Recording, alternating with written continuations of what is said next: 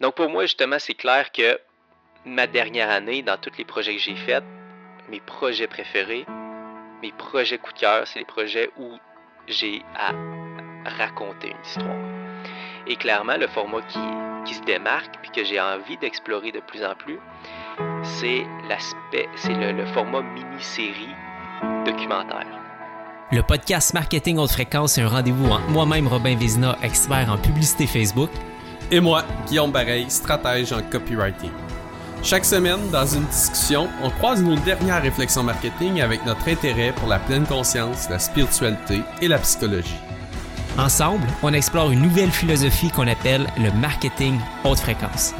Welcome dans notre univers!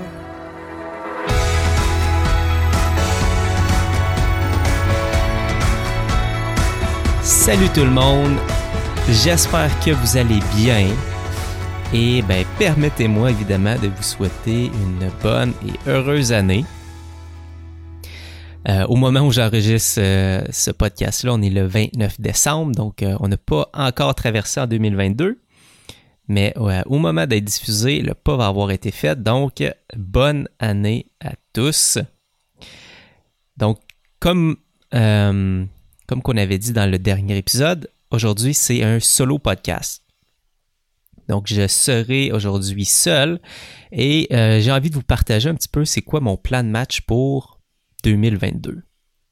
Donc, de mon côté personnel, 2022, à quoi va ressembler 2022? C'est sûr qu'il y a beaucoup de questions, mais j'ai quand même un petit plan de match. J'ai fait un exercice dans les derniers jours qui m'a vraiment aidé à voir clair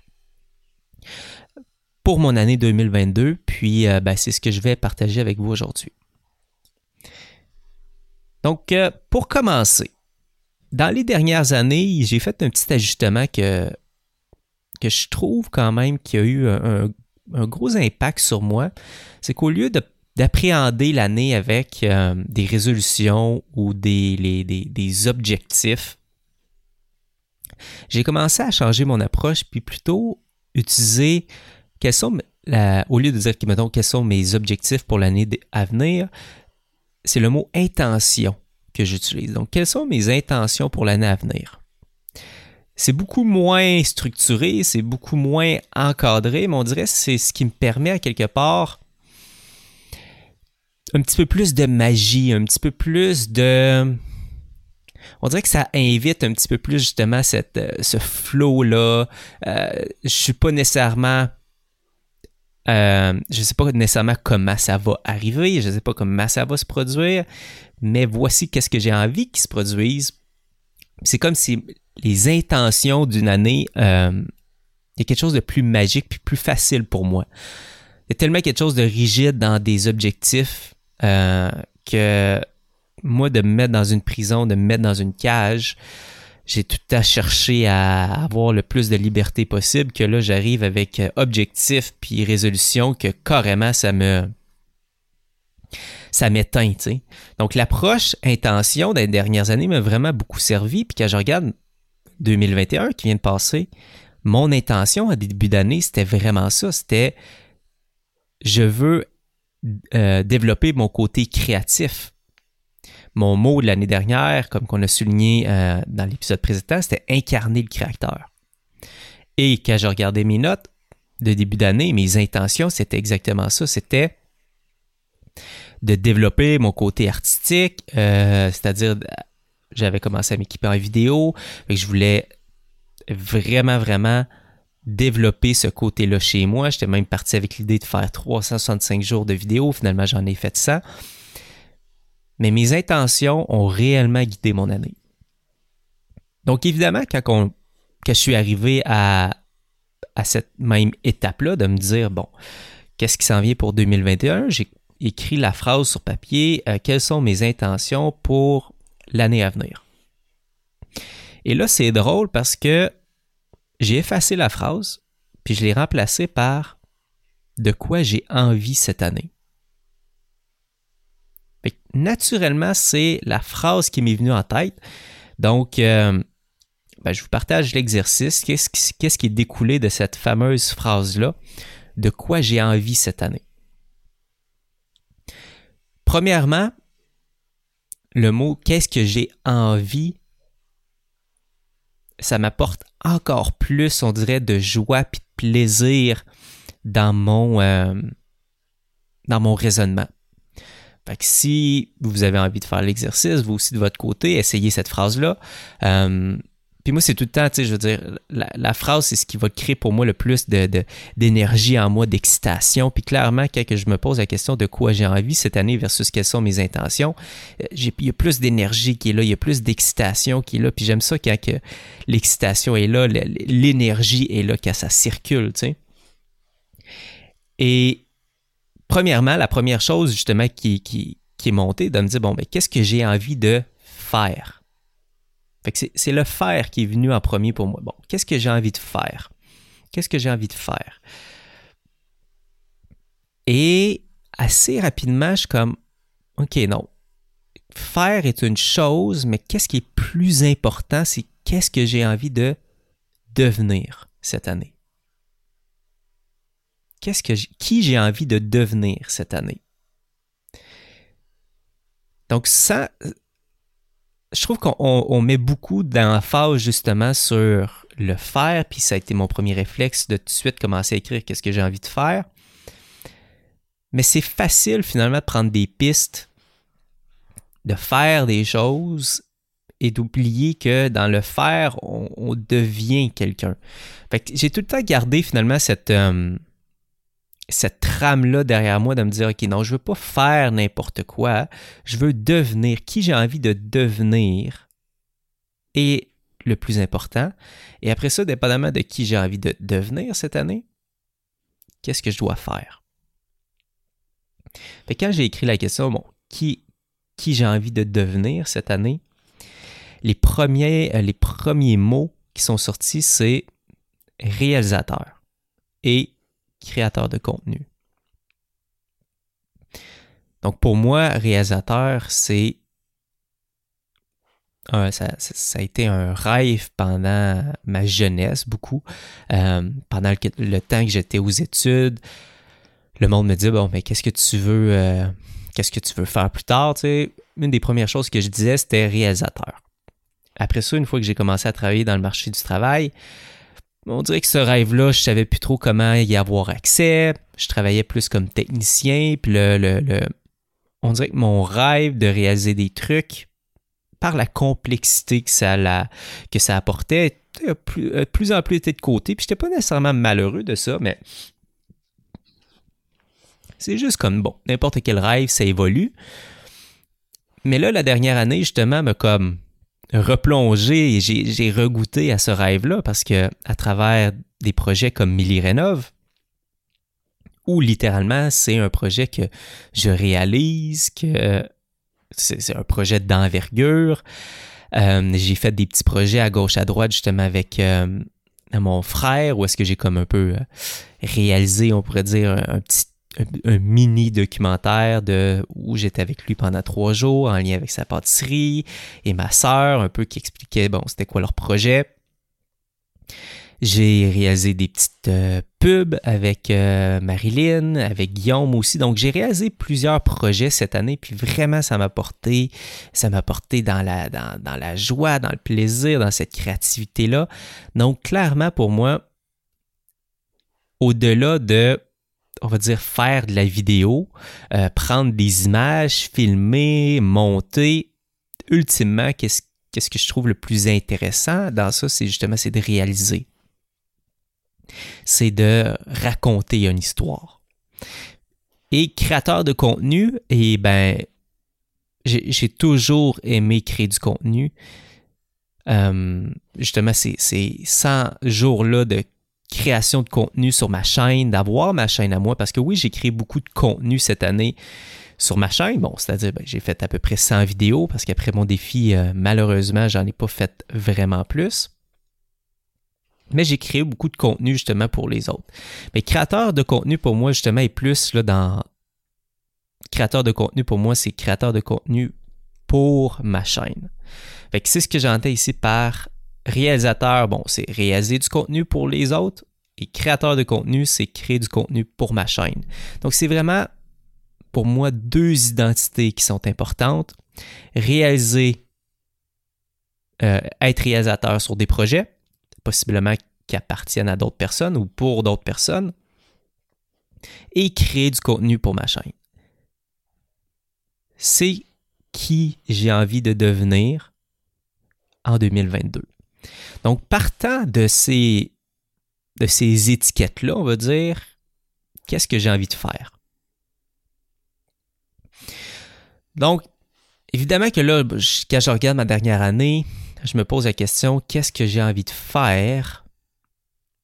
J'ai fait un éventail de qu'est-ce que j'ai fait cette année, qu'est-ce que j'ai aimé, qu'est-ce que j'ai moins aimé. Puis, partant de là, c'est toujours de dire, bon, qu'est-ce que j'ai aimé faire, en faire plus, qu'est-ce que j'ai moins aimé le faire, en faire moins, tout simplement.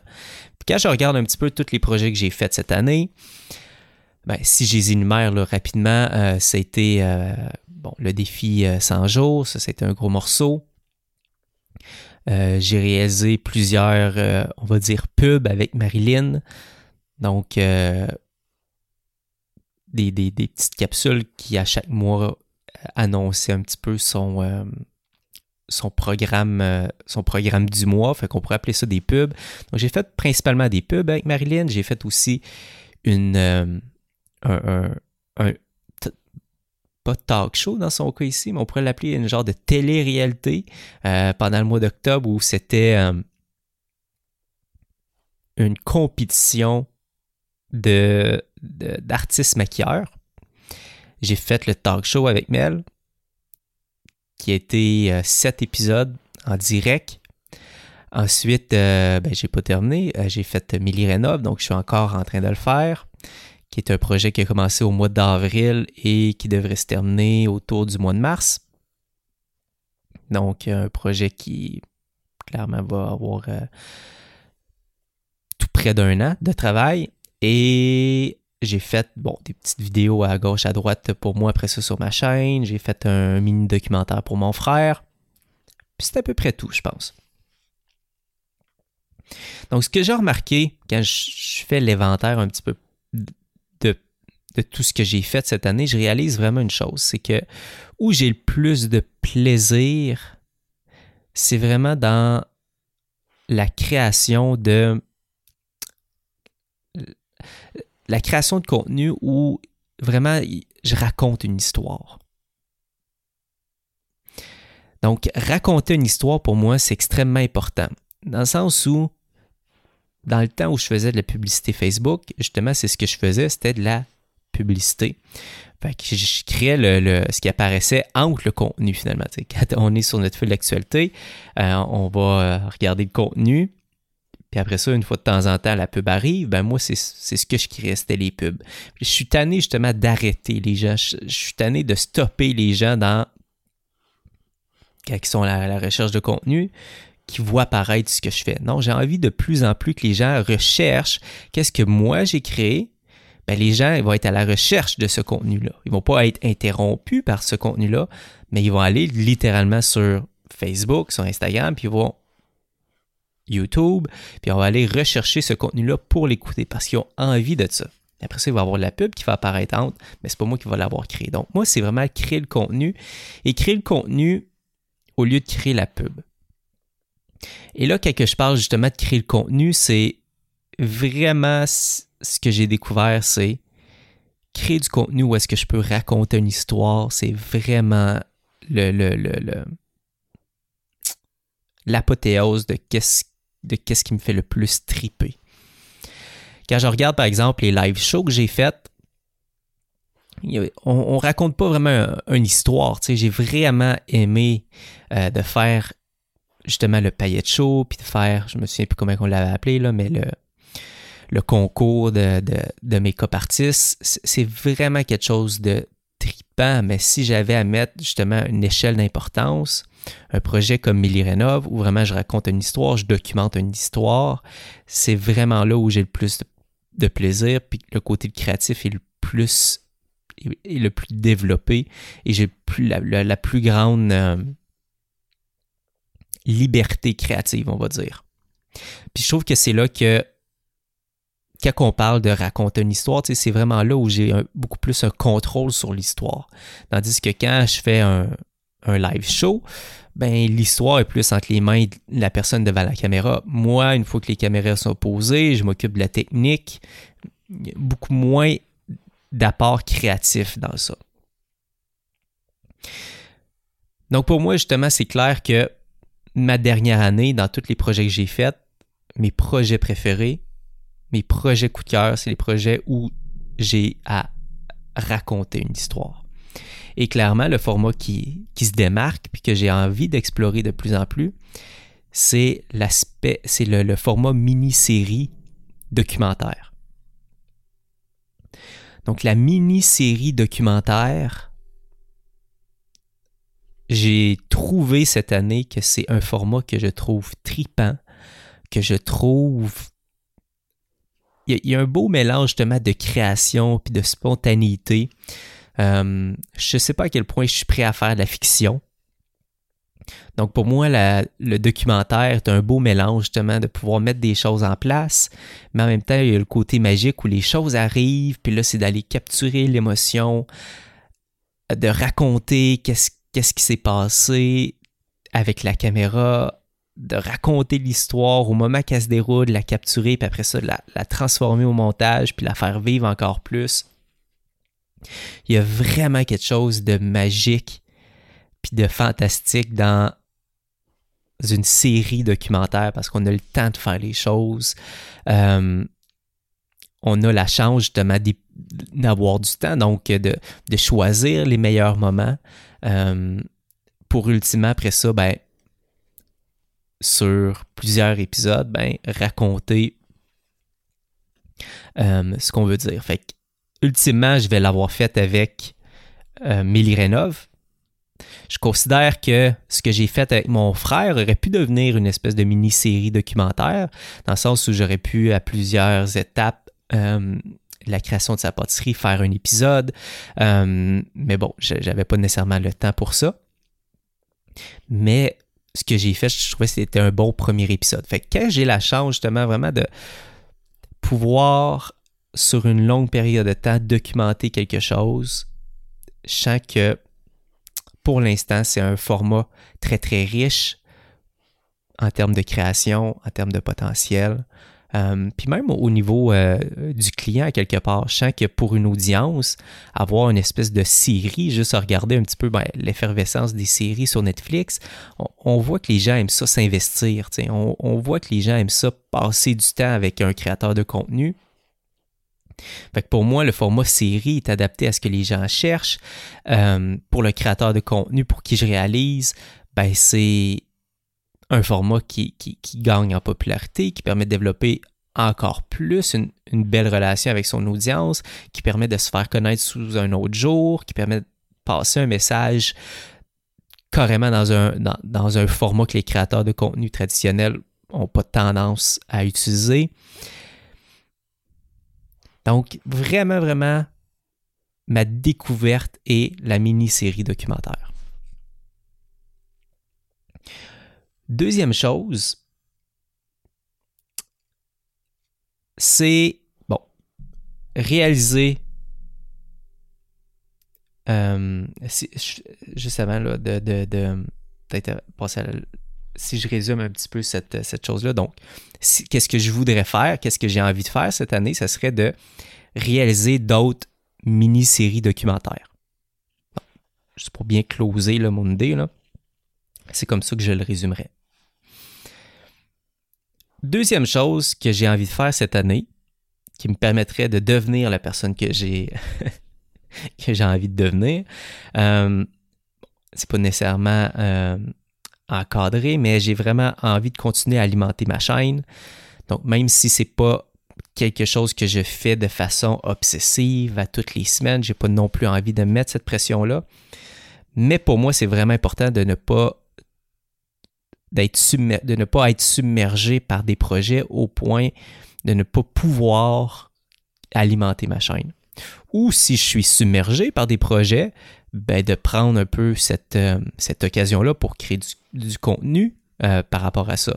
Parce que c'est arrivé récemment où j'ai comme documenté une espèce de journée de tournage. Je l'ai pas fait super bien, mais ça m'a juste comme donné envie de me dire « Ah, Kim, il y a quelque chose que je trouve cool dans documenter, par exemple, un projet que je suis en train de faire, tu sais. » Fait que je l'ai fait sur ma chaîne. C'est pas la vidéo que je suis le plus fier, mais je suis comme « Ah, il y a vraiment quelque chose de cool dans ça. » Fait que même si je suis submergé par des projets, ben, à quelque part, de me dire « Ah, ben, il y a quelque chose d'intéressant à documenter qu'est-ce que je suis en train de faire. » Fait qu'en faire des vidéos sur YouTube, que ce soit juste filmer qu'est-ce que je suis en train de faire, puis après ça, le mettre en image ou aller plus en détail, expliquer comment j'ai fait certains trucs. Bref, peu importe, que ce soit à travers des projets que je fasse, que ce soit à travers des idées que j'ai envie de partager, des trucs que j'ai envie d'enseigner, vraiment ma chaîne YouTube, important pour moi d'y contribuer, de prendre le temps, de mettre les efforts nécessaires pour alimenter la chaîne parce que, ultimement, là, quand je regarde, les trucs qui me remplissent le plus, que je suis le plus fier, que je trouve le plus important, c'est à chaque fois que j'alimente ma chaîne YouTube, ça vient vraiment me remplir, tu sais. Il y a vraiment quelque chose à l'intérieur de moi qui est comme, qui devient comblé, qui est heureux, puis que je sens qui vient vraiment, vraiment me créer un profond bonheur, tu sais. Donc, même si je trouve ça difficile, je reviens tout le temps à ce bonheur-là de me dire « Oh my God, OK, même si c'est difficile, même si ça prend du temps, même si c'est demandant, oublie pas à quel point que ça t'apporte du bonheur de créer du contenu sur ta chaîne. »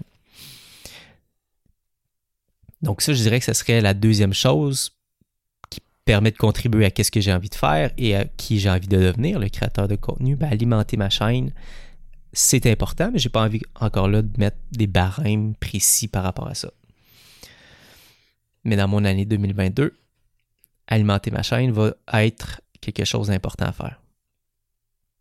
Et finalement, la troisième chose sur laquelle je me suis arrêté dans qu'est-ce que j'ai envie de faire cette année,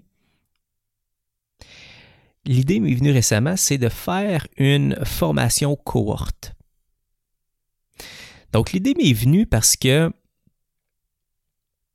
j'expliquais, c'est une conférence, je pense que j'ai faite cette année. Me semble que c'est ça. Où j'ai fait une conférence, un Zoom, où j'expliquais un petit peu mon processus de transformation, où j'aimais bien partir de qui j'ai envie de devenir pour après ça mettre un défi en place pour m'aider à devenir la personne que j'ai envie d'être. Mon processus de 365 jours de vidéo qui s'est finalement traduit par 100 jours de vidéo, ben c'est un défi que j'ai mis en place pour m'aider à incarner le créateur. Puis je trouve ce processus-là intéressant, de se mettre au défi pour devenir quelqu'un. Et je me suis dit, pourquoi pas en faire un atelier créatif, en faire une cohorte créative, où la première idée qui m'est venue en tête serait, par exemple, un défi 30 jours créatif où j'inviterais des gens qui ont envie de découvrir la vidéo, s'initier à la vidéo, commencer à créer du contenu vidéo pour leur chaîne personnelle, leurs médias sociaux à eux, mais qui sont peut-être intimidés par... qui sont pas intimidés, mais qui sont peut-être blasés, tannés des formats qu'on voit actuellement. Donc, le format qu'on voit actuellement qui est extrêmement populaire, qui est si tu veux créer du contenu si tu veux créer du contenu pour ta chaîne, la plupart des gens vont utiliser la vidéo live. Mais de plus en plus, je sens que le marché évolue par rapport au Facebook Live et quoi qu'il reste, ça reste un format accessible. Je sens qu'il y a de plus en plus de curiosité que les gens ont envie de se dire « OK, c'est quoi la prochaine étape? » Donc, la vidéo, aussitôt qu'on la sort du contenu live, on ouvre des possibilités créatives. C'est là qu'on commence à avoir une caméra mobile à quelque part, où est-ce qu'on peut bouger. Une caméra donc, qui bouge invite aussi le montage. Donc, les gens, je pense, on arrive dans une ère où ils sont prêts à apprendre ce qui était avant ça réservé aux amateurs de cinéma, les réalisateurs en devenir, mais vraiment apprendre la vidéo pour raconter des histoires, de mettre en scène certaines choses, pour passer un message. Je sens que ça devient une nécessité. Quand je regarde les jeunes, par exemple, je pense directement à Emma Rose, là, quand je dis ça, quand je pense les jeunes, c'est la fille à Amel. Donc, elle a commencé dans les derniers mois vraiment à s'intéresser à TikTok. Et automatiquement, dans ses premiers TikTok, ben, elle a compris qu'il fallait faire du montage. Fait que, elle s'amuse à faire, par exemple, des transitions pour ajouter des trucs intéressants, des trucs cool. Elle ne fait pas juste prendre une vidéo, peser sur record, puis après ça, l'envoyer. Elle le fait certaines fois, mais déjà là, elle a appris à utiliser le montage pour mettre en scène des trucs de façon un petit peu plus intéressante. Fait que je vois à quel point que c'est naturel chez les jeunes, justement, d'utiliser la vidéo, mais pas juste dans un contexte d'enregistrer puis après ça publier, mais de faire un petit effort de montage pour mettre en scène un petit peu plus son idée. Mais il y a très peu de personnes qui s'y aventurent, tu sais. Fait que je sens que ça serait une belle opportunité pour les personnes qui ont envie d'explorer la vidéo sous cette forme-là. Donc, c'est-à-dire enregistrer pour éventuellement faire un montage et publier. Ben, le contexte de défi, peut-être pas de faire 30 vidéos pendant 30 jours, mais si c'était, par exemple, 2 vidéos par semaine pendant 4 semaines, à la fin du défi, 8 vidéos vont avoir été produites. Même je pourrais le downscaler et de le dire 4 vidéos ont été produites sur une période de 30 jours, une vidéo par semaine. Qui a envie d'embarquer, on le fait tout ensemble, moi y compris, tu sais.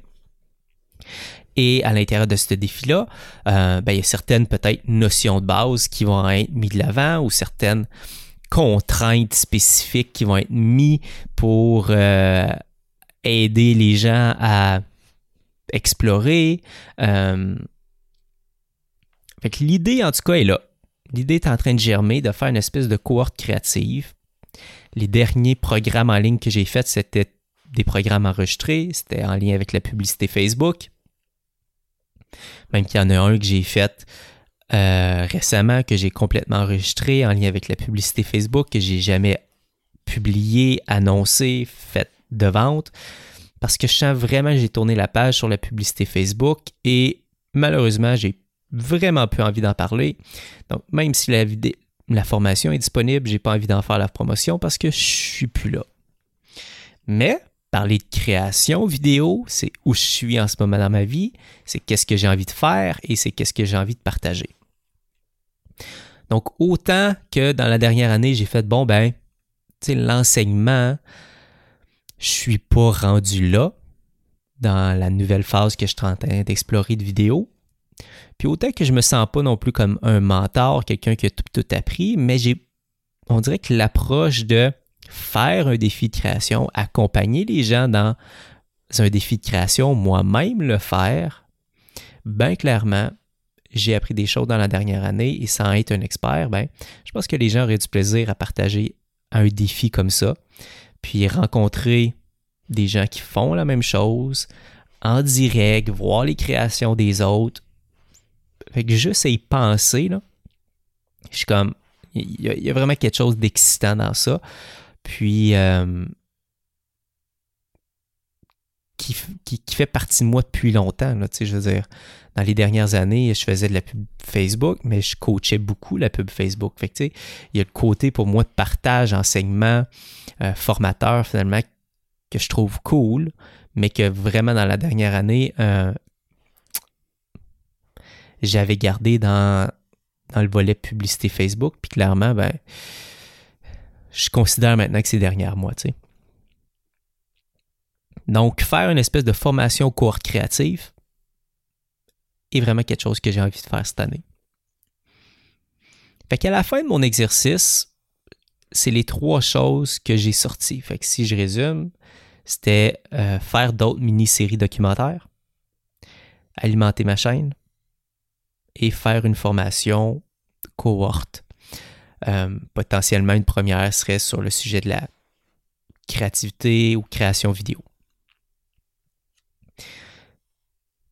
Fait que voici à quelque part qu'est-ce qui est sorti de mon exercice. Est-ce que tout ça va se traduire? J'ai l'impression que oui, parce que, bon, justement, quand j'y pense, c'est pas un défi en fait, c'est pas des résolutions que je me suis mise, pas des objectifs. Je suis parti de la question de quoi j'ai envie cette année. Fait que quand je regarde ces trois choses-là, est-ce que ça va être fait? Ben, c'est des choses que j'ai envie de faire. Fait que je vois pas pourquoi que ça arriverait pas, tu sais. À moins qu'il arriverait, justement, un accident ou bon, peu importe qu'est-ce qui peut arriver, là. Mais dans le sens où c'est pas parce que la motivation sera pas là où je vais me sentir obligé, c'est réellement des trucs que j'ai envie de faire et qui, je pense, naturellement vont trouver leur place, dépendamment des projets qui arrivent, des trucs que j'ai à faire et tout ça. Mais voici ce que j'avais envie de partager.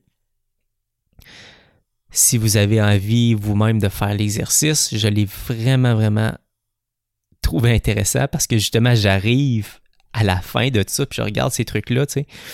Puis souvent, j'avais peur, tu sais. Dans le sens où je regardais mes objectifs de l'année puis j'y regardais puis j'étais comme je vais-tu vraiment y arriver? Il y avait du doute qui s'installait, des peurs. Puis honnêtement, souvent, j'arrivais en fin d'année, puis oui, il y avait des trucs qui étaient cochés, mais pas nécessairement tout. Puis là, arrivait un peu la culpabilité, j'aurais pu en faire plus. Fait que tout ça m'a amené justement à mettre de côté cette approche-là, tu sais. Et mon approche d'intention des 2 dernières années m'a vraiment servi parce que j'ai regardé mes intentions au début d'année, j'ai regardé comment mon année s'est déroulée, c'était souvent directement en lien avec mes intentions. Et là, cette année, pour une raison quelconque, c'est pas parce que les intentions ne fonctionnaient pas, mais on dirait qu'il y a quelque chose de plus fort qui est monté, c'est de quoi j'ai envie cette année. Ça semblait vraiment être la question porteuse, tu sais. Et là, j'arrive avec, on pourrait dire, ces 3 projets-là qui sont découlés de cette question-là. Puis il y a vraiment de l'excitation, il y a vraiment de la joie, il y a du plaisir qui est là, puis waouh, que ça fait différent, ça fait changement de mes anciennes approches, d'objectifs qui me paraissaient, qui me faisaient peur, carrément une énergie différente. Tu sais. Puis c'est vraiment beaucoup plus avec cette énergie-là créative, de plaisir, d'envie, que j'ai envie d'avancer, qu'une énergie de peur, puis de faut que j'y arrive, puis de contraintes, puis d'objectifs, puis de chiffres à atteindre, que mon Dieu, que je trouve que ça fait primal, tu sais, à quelque part. Tandis qui j'ai envie de devenir, qu'est-ce que j'ai envie de faire, naturellement m'amène à avoir une année extraordinaire, tu sais. Donc, voilà, j'espère que vous avez apprécié l'épisode. Je vous souhaite de tout cœur une année 2022 de plaisir, de justement, posez-vous la question de quoi vous avez envie, puis je vous souhaite que votre année soit remplie de vos envies. Donc, bonne fin de journée tout le monde, j'espère que vous avez apprécié l'épisode. On se dit pas à la semaine prochaine en fait, ça va être Guillaume. On se dit à bientôt. Allez, ciao. J'espère que vous avez apprécié cet épisode. Et si vous voulez les notes ou nous écrire vos questions et commentaires, rendez-vous au marketinghautefréquence.com. Et surtout, n'hésitez pas à nous laisser un review sur iTunes ou votre plateforme préférée. On se revoit la semaine prochaine. See you next week.